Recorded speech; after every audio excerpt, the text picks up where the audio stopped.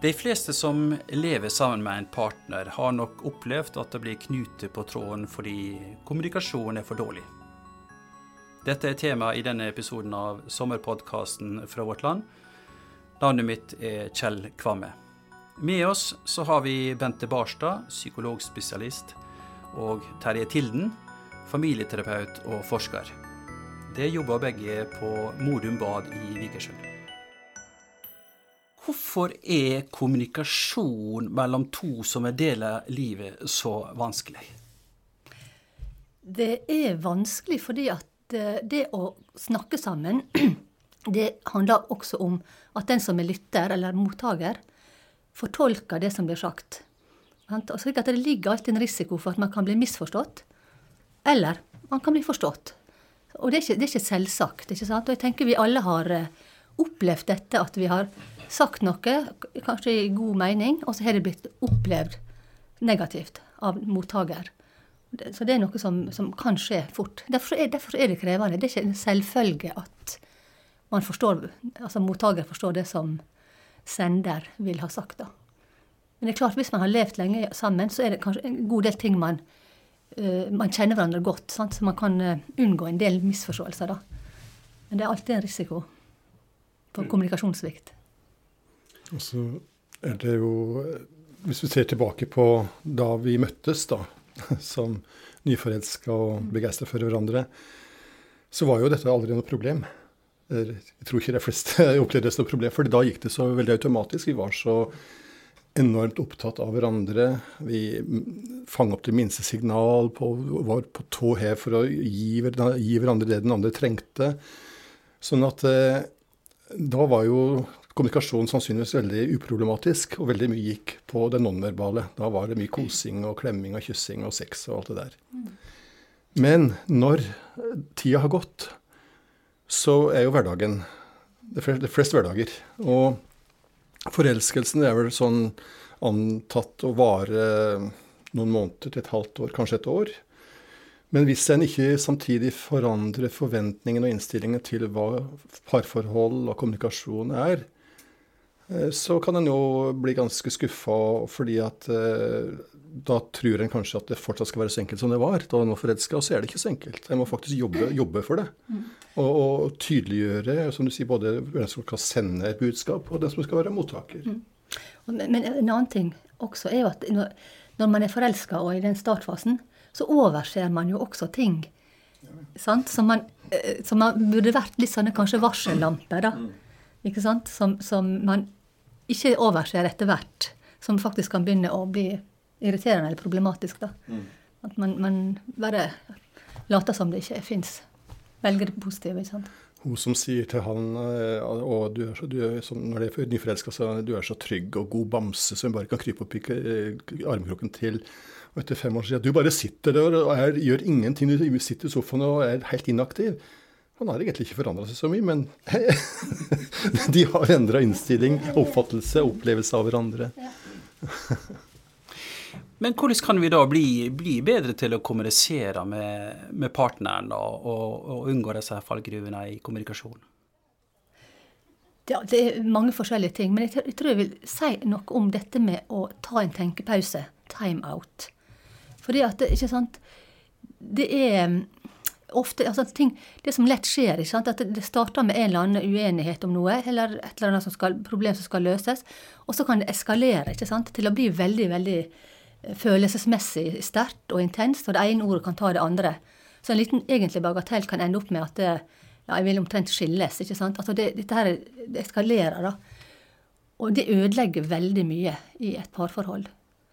Slik at det å lære å tenke at når man kjenner at kroppen begynner å bruse, og man mister liksom fornuften litt grann, at da det på tide å stoppe opp og si stopp. Vi stopper opp og tar en pause her nå, og får roe oss ned hver for oss. Og så tar vi opp igjen denne her når vi har fått kjølt oss ned litt.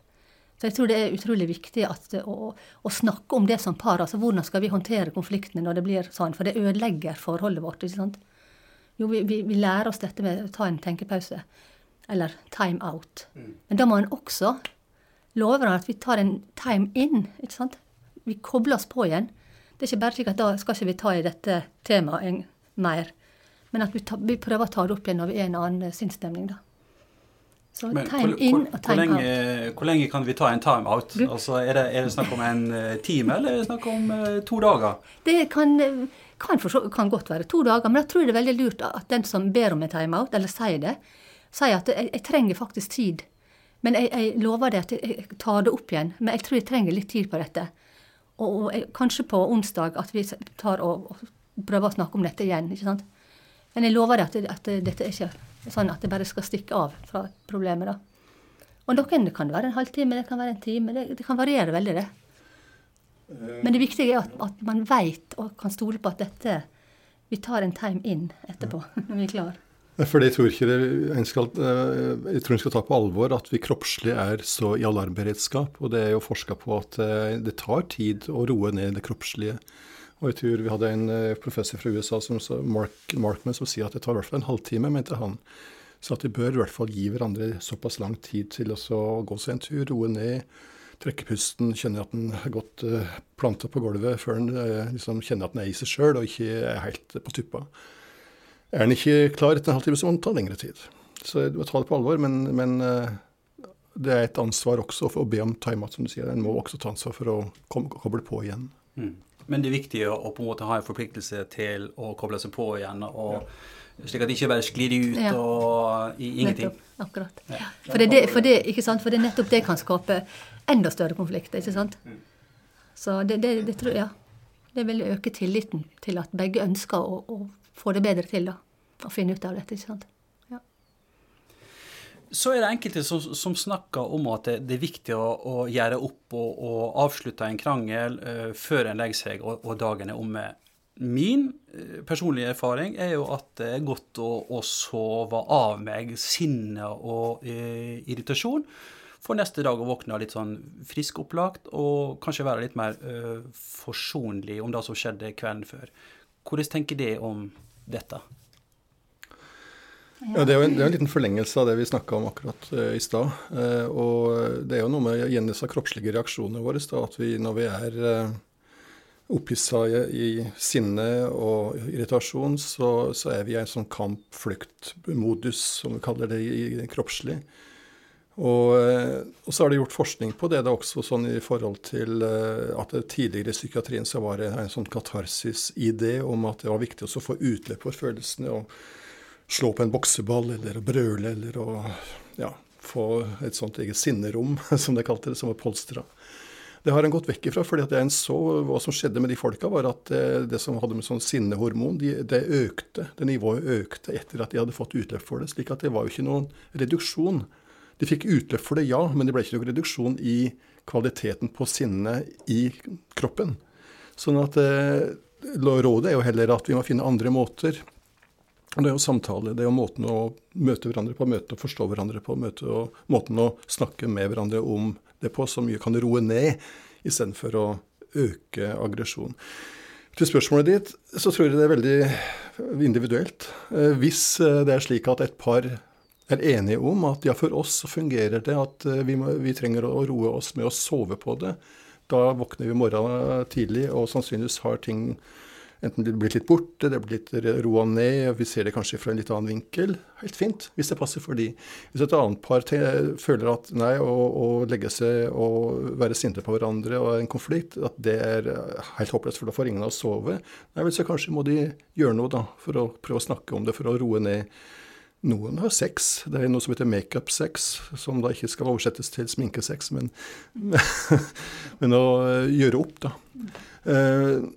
Og det er jo fint for de, det passer for. Men så er jo spørsmålet og utfordringen at hvis det passer bra for den ene å sove på det, eller ha sex, og den andre vil da snakke ut, bli ferdig, få det opp på bordet, og de ikke er enige om måten å gjøre det på, da er det jo vanskelig å vite hvordan de skal håndtere det. Og da har jeg ikke nok klart svar. Nei, har du bent det?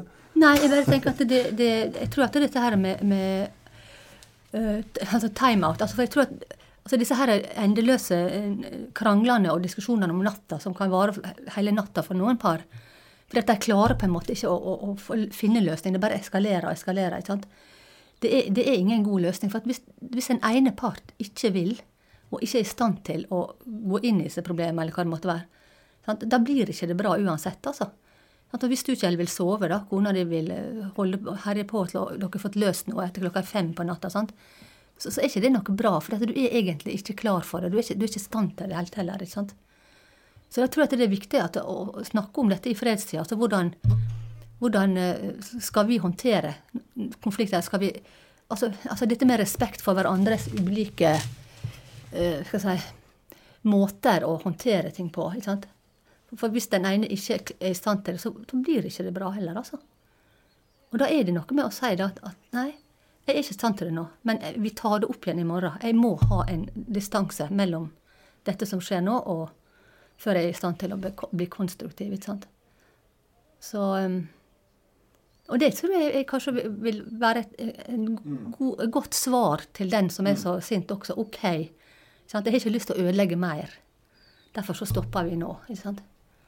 Ja, for det tenker jeg, det vil jo være noe av det som vi tilstreber med å være ærlig med seg selv, samtidig med å være tydelig på i kommunikasjon, at jeg skjønner, Bente, at dette ville være bra for det, jeg har fått snakket om det, men jeg er ikke i stand til det, da blir det helt feil for meg, det går enda mer på tverke i meg, så jeg er nødt til å ha en pause, jeg er nødt til å sove på det, og der er vi ulike, og sånn må det bare være, så kan vi ta det opp i morgen, så er jeg med på det. Og da har du på en måte gitt deg en lovnad, da har du gitt deg en eller annen plan som gjør at kanskje du som er mest opprørt kan hvile litt mer i det, at ok, det er ikke det jeg primært ønsker, men er det sånn, så er det sånn, da får jeg ta det i morgen. Ja. Og da kan til og med kanskje fysisk nærhet bli mulig, selv om man ikke snakker som en, ja. Jeg er nødt til å spørre om begrepet make-up sex. Personlig forundrer meg litt grann at to som er sinte på hverandre kan være så intime. Det norske ordet er kanskje forsoningssex. Ja, det er. Men den følelsen som jeg sitter litt igjen med, er jo da at en risikerer på en måte bare dekke til. Altså vi har sex for å løse en konflikt, samme som og at det kommer hjem med en blomsterbukett til kona fordi at jeg tror at det skal være forsonlig. Er ikke det en risiko der? Altså sex, det skaper jo veldig sterke bånd i mellom et par. Og så får du disse lykkehormonene, ikke sant? Oksytocin, ja. Ja, oksytocin, ikke sant? Slik at det gjør noe med forholdet. Sex gjør noe med forholdet i positiv forstand. Ikke sant? Så gjør man enda bedre i stand til å løse vanskeligere ting, ikke sant? Så, og noen ganger så ja, shit, la gå, da ferdig med det, vi trenger ikke å snakke mer om den. Den var ikke så stor likevel, når vi kom til stykket. Og hvis vi liksom griper tak i den fysiske biten med at begge to er i alarmberedskap som kroppslig, så er jo det å ha sex kanskje en måte å få den utløpet for det da, kroppslig, som kan være ok. Og men det forutsetter at begge vil. Ja, det er det jeg tenkte at det jeg skal akkurat si, og det har jo hatt par som vi har hatt i terapi som de har sagt at vi blir ikke enige på omtrent noen ting, men akkurat det å ha sex, det får vi til. Funker. Ja.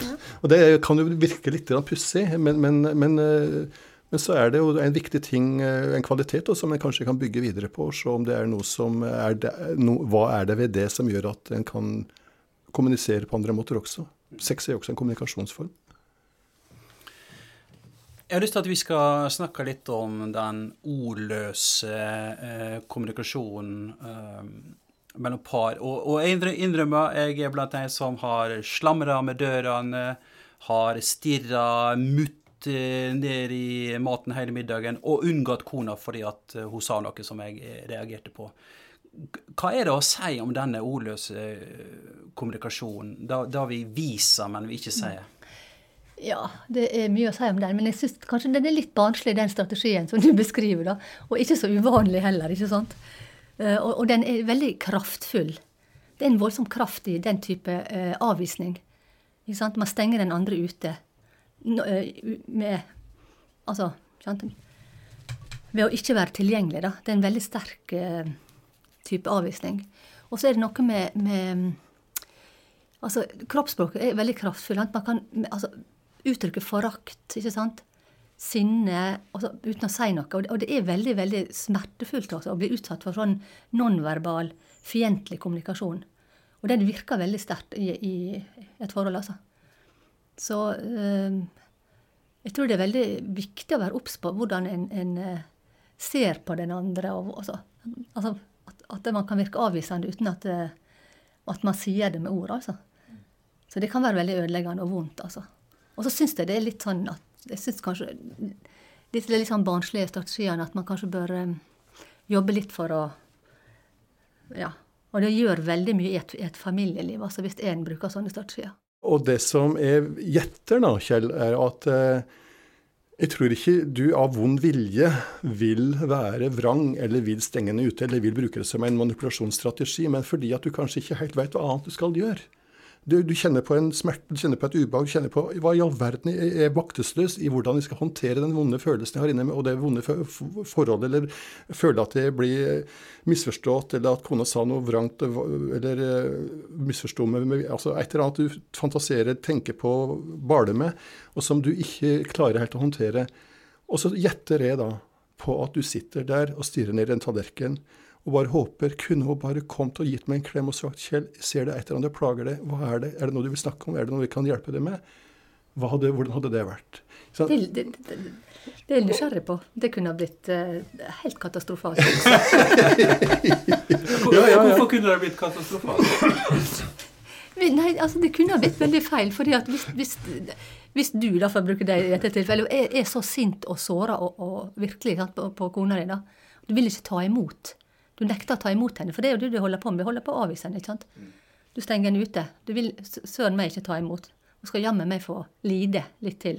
Hun skal få steike sitt eget fett, skulle jeg si, ikke sant? Og bare, ja. Sånn at det er ikke så sikkert. Men Terje, du hadde kanskje litt glad for en sånn type intervensjon. Det som er vårt privilegium som terapeuter, Bente, er jo at vi kan slenge ut de vildeste fantasier vi har. For så, enten så treffer det, eller så er det helt på jordet. Så det får jo bli opp til Kjell å vurdere om det var nyttig eller ei. Ja, det var en ny tanke, og det er godt mulig at enkelte ganger kunne ha fungert. Og så gjenkjenner jeg meg i det du sier, Terje, men jeg tenker også på at nå gjelder det å holde kjeft, fordi at ellers så kan jeg risikere å si noe som faktisk gjør alt mye verre. Men vi snakker jo på en måte om trening. Det er litt sånn nysgjerrig på hvordan kan vi trene oss? Slik at når vi havner i en kraftig uenighet og krangel og krise, så har vi noen verktøy. Altså, dette her med, jeg kommer stadig tilbake til time-out, altså ta en tenkepause, stoppe og roe ned, og liksom få tilbake fornuften på en måte, og på en måte, også dette her med å lytte til det den andre sier, ikke hva man tror den andre sier, ikke sant? Og så snakke ut ifra seg selv, jeg-budskap, ikke sant? Og så lytte til den andre fra det stedet i hjertet hvor du elsker den andre. Det tenker jeg er ofte et godt råd. For da lytter man på en annen måte, ikke sant? Så det kan være en tips. Skal jeg på en måte, hvis jeg forstår det riktig, kan jeg prøve å betrakte da kona meg i den situasjonen som den jenta jeg en gang forelsker meg i? Er vi der? Ja, for eksempel. Ja. Jeg liker jo kona mi, men det var jo en grunn til at jeg begynte å like henne, så det er interessant. Ja. Og det å innimellom, tenker jeg, å snakke om da vi ble et par, sant? Da vi var nye sammen, altså forelskelsen, hva var det vi verdsatte med hverandre, ikke sant? Og løfte opp de tingene som faktisk gjorde at man ble sammen, da, ikke sant? Og velgte hverandre. Det er også sånn som styrker positive bånd, ikke sant? Så det er noe med det er sånne små ting egentlig i hverdagen man kan velge å ha fokus på, som styrker det positive, rett og slett. Og tilbake til det med, når du spør om å trene, så er det jo forskjellige kurser som en kan gå på for å få hjelp til akkurat det, og der er det jo, som du spurte helt innledningsvis, det finnes enkle råd, ja. For eksempel måter å snakke sammen på, i stedet for å si at du tar aldri oppvasken. Ikke sant? Da er det du-budskap. Jeg klandrer deg, definerer deg, i stedet for å si at jeg blir forvirret og urolig over at vi ikke blir enige om hvem som tar oppvasken. Altså at jeg snakker om meg selv.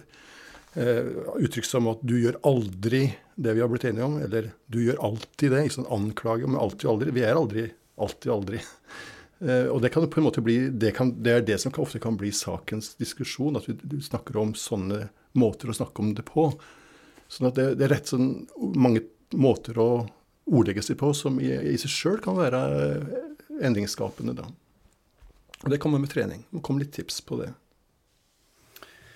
Vi har med oss Bente Barstad og Terje Tilden i denne podcasten om kommunikasjon, og det er fagfolk ved Modum Bad. Modum Bad er en privat helseinstitusjon i Vikersund som driver med behandling av psykiske lidelser, forebygging og formidling, og som er en del av spesialisthelsetjenesten i Norge innen psykisk helsevern. Vi skal snakke om kjærlighetsspråk. Hva er kjærlighetsspråk i et forhold? Det ble vel lansert av en som heter Gary Chapman for en god del år siden. Skrev en bok om de 5 kjærlighetsspråkene, og som har blitt ganske så mye anvendt og opplevd som nyttig. Og for all del, det er jo en teori, sånn at vi vet ikke om dette er sånn, men i en grad det er nyttig, så er det bra. Det han sier er at parforhold, vi utveksler jo uttrykk, og ofte er jo de nonverbale, altså uten nødvendigvis å bruke ord, som oppfattes som noe, budskap om noe. Og han gjør det fordi han er glad i meg, eller jeg fikk det av henne, og det må jo bety at du er veldig glad i meg. Altså sånn at det er et uttrykk for noe. Og så sier han at, Gary Chapman sier at i ulike familier, ulike kulturer, så har vi forskjellige måter å vise det på. I noen familier så kan det være at det å snakke, altså at her i vår familie så uttrykker vi, jeg er så glad i det, du er så viktig for meg, jeg setter så stor pris på det, altså at vi uttrykker det med ord, det er anerkjennende ord. Den andre sier at nå må vi ta en helg, på hotell, nå må vi ha tid sammen, eller nå setter vi av en kveld sammen, eller nå skal vi rett og slett sette i kalenderen hvor vi skal ha sex. Altså, vi må planlegge tid for oss, alenetid, voksentid. Det er tid for hverandre eller andre. Gaver, altså det å gi hverandre oppmerksomhet på den måten. Det var noen som sa det at en liten gave trenger ikke være billig. Sånn at hun trenger ikke være diamantringer det, men altså, kjøp meg en bok, så her var det jo fin, eller blomster, eller et eller annet som uttrykker det. Og så er det jo, utfordringen er jo når, altså, hvis par har ulikt kjærlighetsspråk, og de ikke er klar over det, ikke sant? For da så kan den ene gi gaver, da, som et eksempel, mens den andre er ikke så interessert i gaver, ikke sant? Den andre er mer interessert i tid sammen, da, for eksempel. Slik at det å vite litt selv at hva er mitt kjærlighetsspråk da, og hva er ditt, det kan være nyttig, for da vet man jo at dette gjør man i kjærlighet av beste vilje, ikke sant? Men det kan bli en del misforståelser når man ikke kjenner til det, altså, til hverandres. Det er jo det som er essensen i det, som hans poeng med å gjøre det kjent at vi blir nysgjerrig på oss selv og på den andre, på partner som ikke tar det for gitt. Og bare for det var 2 kjærlighetsspråk til, det med tjenester. Altså det for eksempel, hvis jeg er sånn handyman og jeg liker å fikse på huset, og nå har jeg malt stakittgjerde, ser du ikke hvor glad i det? Står det egentlig der. Men det er ikke sikkert oppfattet. Eller da fysisk nærhet, som kanskje var noe av det mest typiske da en møttes, altså med også inkludere sex da. Og så Bente sier, poenget er jo at vi ikke tar det for gitt at sånn jeg tenker er uttrykk for kjærlighet, sånn må vel du også tenke uttrykk for kjærlighet. Altså, jeg ville tippe at hadde vi vært som kjærester og møttes og vi kommer fra vidt forskjellige kulturer, afrikansk, norsk, så ville vi vært mye mer sånn spørrende til hvordan tenker, hva er uttrykk for kjærlighet i din kultur, hvordan er det i min kultur, så da ville vi utforske det, men kommer du fra nabobygda og vi blir kjærester, så tar vi det for gitt at det må da være dette vi tenker er likt. Det er ikke sikkert det. Det kan variere innenfor hver familie. Ofte så opplever vi da at vi repeterer konflikter og misforståelser, gjentar seg. Hva er det da som skjer, og hvordan kommer vi oss ut av dette? Ja, altså, det er egentlig nok så vanlig i parforhold at det blir litt sånn hakk i plata på en del tema eller konflikter. Og når det blir sånn hakk i plata, så er det verdt å stoppe opp og se litt på hva er problemet egentlig her, ikke sant? det kan være, da snakker vi gjerne om at vi deler opp i det som vi kaller hendelser, altså tema og underliggende tema, eller underliggende behov. For en hendelse kan være noe som blir utløst på overflaten på en måte. Altså, det eksempel, man sitter på frokosten, og så er det kommet purring på en regning, og så eksploderer kona for eksempel. Da. For det er han som er ansvar for økonomien, og det er han som vil ha det, og så er han stadig vekk for sent med å betale regninger. Slik at det er et tema i det parforholdet, dette med økonomisk styring og prioritering. Slik at når denne regningen kommer, så berører det dette temaet, og det eksploderer, det blir en eksplosjon da, ikke sant? Og så gjentar dette seg, og gjentar seg, og gjentar seg. Det skjer ingen endring. Da er det gjerne uttrykk for at her er det noe underliggende behov som ikke blir møtt eller dekt. Ikke sant? I dette tilfellet kunne det være at tillit. Hun tør ikke å stole på han, fordi han sier han skal rydde opp i ting, og så gjør ikke han det når det gjelder økonomi. Men hvis det da var den mannen som sier, mens du da i fyr og flamme og forbannet på at ikke har betalt den regningen, så ja, men Bente, det må da være noe annet som gjør at du blir så rasende. Det kan ikke være den regningen. Hva hadde du sagt da? Da hadde jeg vel antageligvis sagt at det var regninger, ikke sant? For jeg var veldig sint på det. Ikke sant? Men hvis vi i en rolig atmosfære, da, eller i fredstid, som jeg kaller det, kunne sette oss ned og snakke om hva er det som skjer egentlig mellom oss, eller hva er det som skjer i meg og mellom oss, når dette skjer med disse regningene igjen og igjen. Hva er det egentlig som skjer med meg? Jeg blir så rasende. Ikke sant? Men altså at man kunne hjelpe hverandre til å prøve å få tak i jeg blir redd, for eksempel, jeg blir utrygg. Ikke sant? For da kunne man kanskje fått hjelpe hverandre til å snakke om, altså, det er det som skjer, det er det faktisk handler om. Og min utrygghet gjør meg så sint.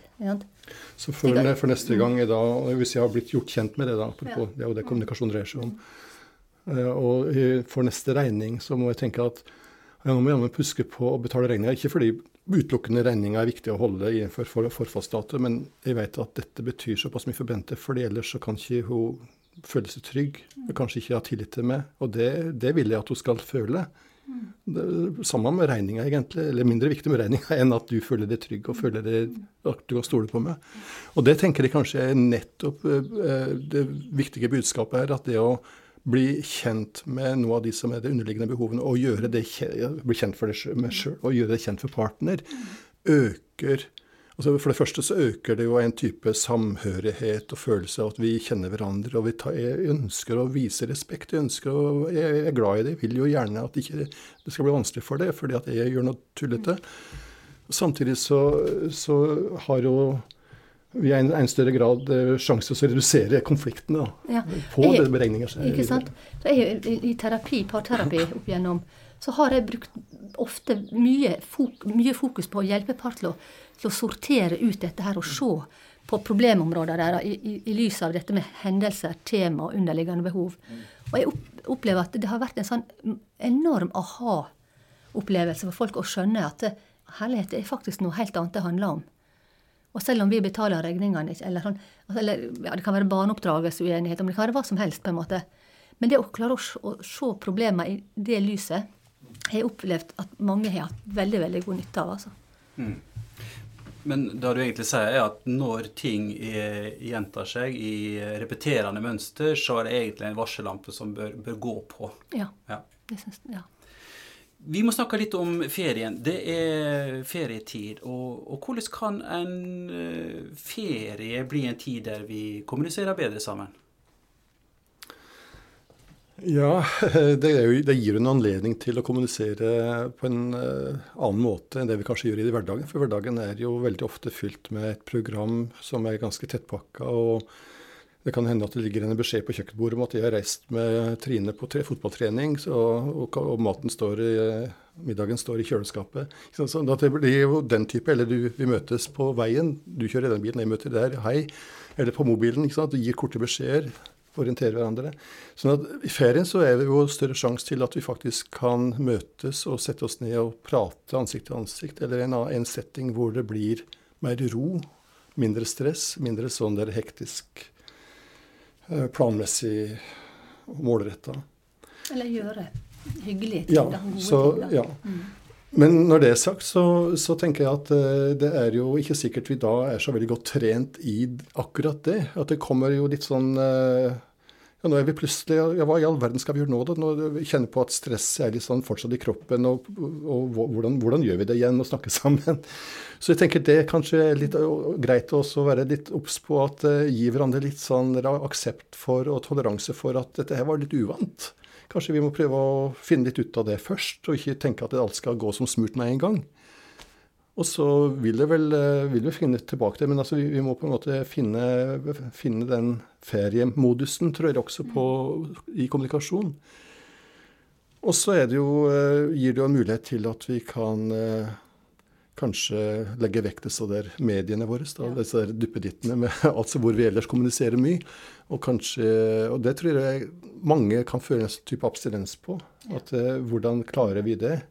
Og det ikke sikkert, jeg vil heller ikke legge bort alt i ferien, men kanskje vi kan ha noen kjøreregler på at nå skal vi legge det bort fra da til da, så skal vi da heller spille spill, eller gå en tur i fjellet, eller altså, lage noen typer regler vi kan bli enige om, for at vi kan rett og slett snakke sammen, eller trenger ikke snakke heller, vi kan bare være sammen. Bente Barstad og Terje Tilden, takk for at dere var med i Vårt Lands sommerpodcast. Det også en del av Samlivspanelet, som hver helg skriver i Vårt Land om samliv. Riktig god sommer. Tusen takk. God sommer, ja. Du har hørt på en podcast fra Vårt Land i serien Sommerpodcast, der temaet samliv. Vil du høre flere i serien, så finner du deg der du ellers finner podcaster. Og har du spørsmål som du vil ha svar på i Vårt Lands spalte Samlivspanelet, så skriver du en e-post til samlivspanelet@vl.no, altså samlivspanelet @vl.no.